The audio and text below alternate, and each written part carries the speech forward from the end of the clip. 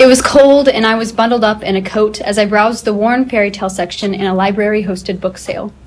I was flipping through a very old, very battered copy of Lewis Carroll's Alice in Wonderland when an older man wandered over to me and began to warn me of the perils of reading books like this.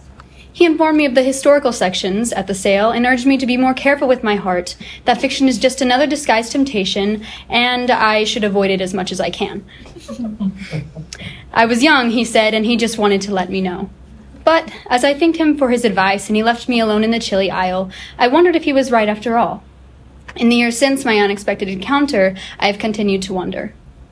We see the outpouring of fiction in the parables and poetry of the Bible, in the bookshelves of our houses, in the lips of old wives and their tales. We read it in revered yellow volumes or hear it from a cackling grandparent who heard it from theirs. Fictional storytelling surrounds us, folded over us, tucked beneath us, and we recognize it readily. It is one of the oldest and still most controversial forms of storytelling. There are just as many perspectives on the issue as there are people speaking. However, the deeper we capsize into modernity, the more we are taught that fictional storytelling does not have as much bearing on reality as works of history, logic, or science. It is a product of whimsy or childishness, impractical and intangible in its movement. It is not for the intellectually advanced, who can focus more on the profundities of philosophy, while the less elite must lag behind on the Brothers Grimm or Harry Potter. However, it is my belief that fictional storytelling is an art intrinsic to humanity. In poetry and prose, it is structured by language, plot, and character to convey a form of truth, whether blatant or graspless. Karen Swallow Prior, an expert in literature, explains that, quote, words carry resonances that spill beyond the bounds of logic and even conscious thought. Literary language echoes meaning and reminds us that there is, in fact, meaning. End quote. The truth of fiction is formational rather than simply informational. While it may not cure ailments and end evil, it may help us to see the beauty of the mundane, to see the humanity within our enemies and friends, and God between each plot point. Fiction is just as important as nonfiction, both in its depiction of reality and its pursuit of God and virtue. We see this in its origin and its impact, and then, practically, in an example of The Form of the Road by Cormac McCarthy. The birthplace of fictional storytelling is in the imagination. George MacDonald, an engaging philosopher who is also considered the father of modern fairy tales, writes that the act of imagination is, quote, to inquire into what God has made, end quote, the end of which is harmony, discovery, and joy within God's creation. It is the closest thing we have to getting inside the mind of our Maker. Because, quote, the imagination of man is made in the image of the imagination of God, our consciousness in the resembling conditions must, afar off, resemble his, end quote. We create to understand God and his creation more fully, whether this is conscious or not. Although God did not directly beget the book or painting or other piece of art in question, he did beget the man who made those things. Imagination leads to art, and if that art is informed in God's truth, how can it not be good?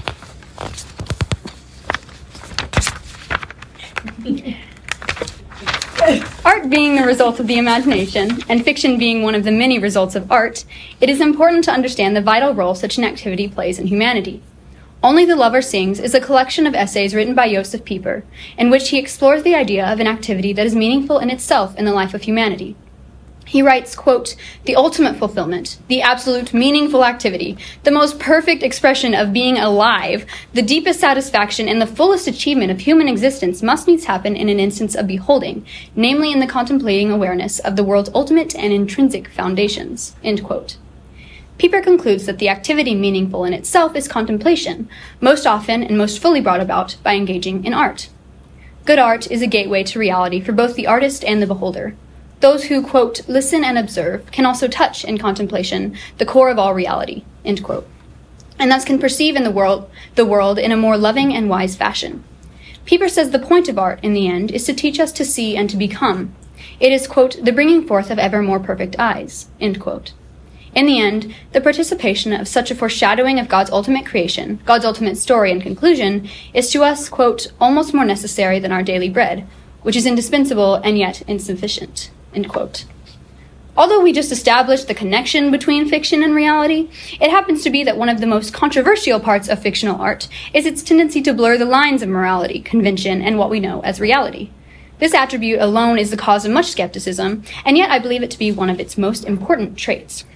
Fiction's ability to tell a story from an unexpected angle, with unusual stakes or circumstances, aids us in the task of becoming sacrificial listeners.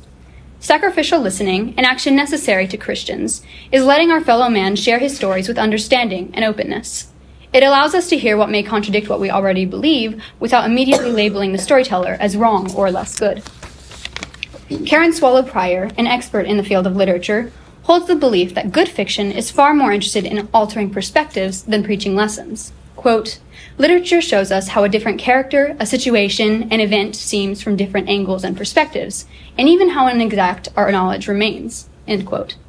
It strengthens our ability to empathize with humanity, with people who are suffering in all the other ways we haven't.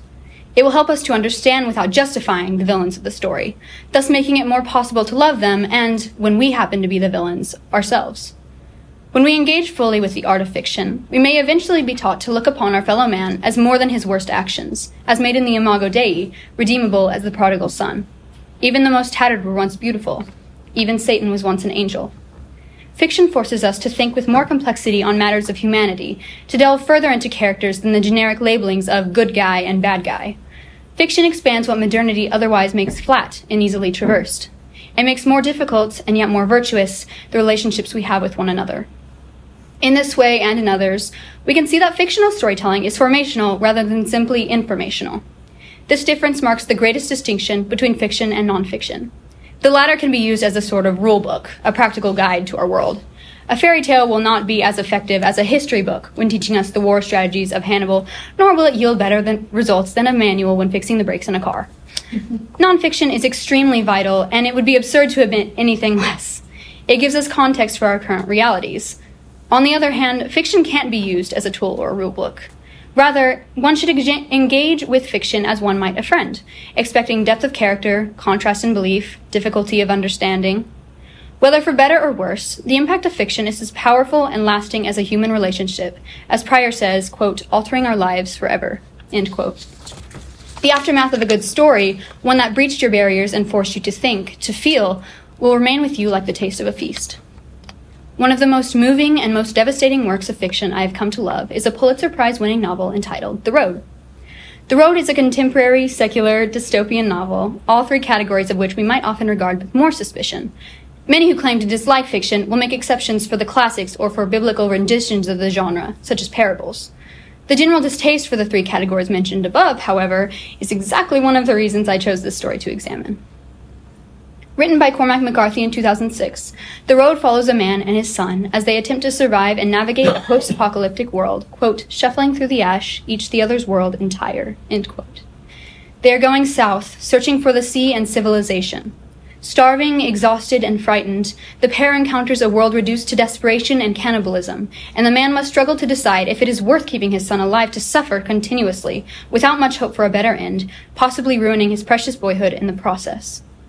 McCarthy presents the struggle of a suffering man teetering between desperation and hope, God and abandonment. In the end, when the man decides to trust that his son will find a better life rather than murdering him, the man grows sick and dies, leaving the son to walk the road alone. By a very intentional mechanism of deus ex machina, the boy is found by more good guys, and we are led to believe that he does find safety and hope with them. In my full-length capstone, I examined the story in light of the three theological virtues depicted in it.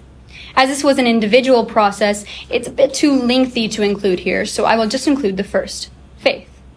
The faith presented in The Road was not unwavering, not something we might witness on a Sunday school television program. It is far more human, far more difficult to grasp. The man is torn between a necessary belief in some God and a desperate nihilism. Dr. Alan Noble, a scholar of McCarthyian literature, explains that, quote, the horrific tragedy of daily life forces the man to question God at every turn, end quote. The world has ended as he knew it. His wife has committed suicide, his boy is dying of starvation, and dreams of his past happy life torture him every night with their transient sweetness. Coughing up blood into the soil one sunless morning, the man rasps into the void, quote, are you there? Will I see you at last? Have you a neck by which to throttle you? Have you a heart? Damn you eternally, have you a soul? Oh God, he whispered, oh God, end quote. He cannot understand how a God would allow such unending suffering to befall the world without relief or even a reminder of his presence. Death is a constant looming presence, and the urgings of his late wife continue to haunt him as he walks the road, her urgings to kill their son as a mercy before worse things befall him. Noble describes the man's faith as Abrahamic, but rather than his test being to kill his son, it is to allow him life. To trust in an alternate ending for his son, to live by this, quote, absurd faith, the man displays a profound belief in the goodness of God, end quote. The faith the man clings to comforts the man in his choice to preserve the boy, and provides the boy with the comfort that he will be okay in the end. He constantly smooths away the boy's fear, telling him that, quote, all the trees in the world are going to fall sooner or later, but not on us, end quote. Even in situations in which things are not okay, in which he cannot possibly know if they will be again, he urges his son, quote, don't lose heart, we'll be all right, end quote. He has little reason to believe this, and there is the obvious fear that he will be wrong in the end. Potts writes that the faith of the man, quote, looks less like a creed and more like a wager or a sacrifice, end quote. The fact that faith is so much more unreasonable, so much more difficult, makes the man's struggle for it all the more profound and beautiful. The Road is a difficult story. It is raw and tragic and brutal in its telling. The beauty is mixed up and melded into the depravity of its setting, and it must be sifted for at times. Yet this does not contaminate or negate the beauty and value there. In fact, Potts, a scholar of McCarthy's work in the context of Christianity, writes that, quote, locating the sacred in, with, and under the mundane and profane is precisely what incarnation is about, end quote. Even though the writing is not strictly Christian, it depicts some of the most Christian values and virtues in beautifully complex ways. It is a story with lasting meaning and importance, and each time I read it, it means something new and more complex to me than it did before. In summation, Noble puts it best, quote, through his characters, McCarthy gives us a vision of absurd faith, and in so doing suggests that regardless of how horrific our situation might be, we can act in faith and resist the siren call of nihilistic suicide or cannibalism. We can choose to have hope in a good God, in goodness itself, although such a hope is irrational by human calculation, end quote. Even the most secular, contemporary, and brutal fiction can introduce us to profound understandings, perspectives, and contemplation. We just have to sift for it. In the end, I am glad that I stowed the crumpled copy of Alice's Adventures at my side and purchased it for a few forgotten dollars. I am glad it still resides on the shelf next to my bed, reminding me to witness this world with more imagination and possibility. From its origin to its impact, fictional storytelling provides us so much beauty and truth. A spectrum of perspectives and circumstances widens our ability to empathize and love our neighbors, be they friend or foe. Fiction aids us in a pursuit of reality, be it different from our own or familiar. It asks us to listen tenderly and understand slowly. It may not seem immediately effective of change in our modern society, and yet it is vital now more than ever. After all, quote, it is necessary that all should feel. It is necessary that all should understand and imagine the good, that all should begin, at least, to follow and find out God, end quote. Fiction aids us in this undertaking.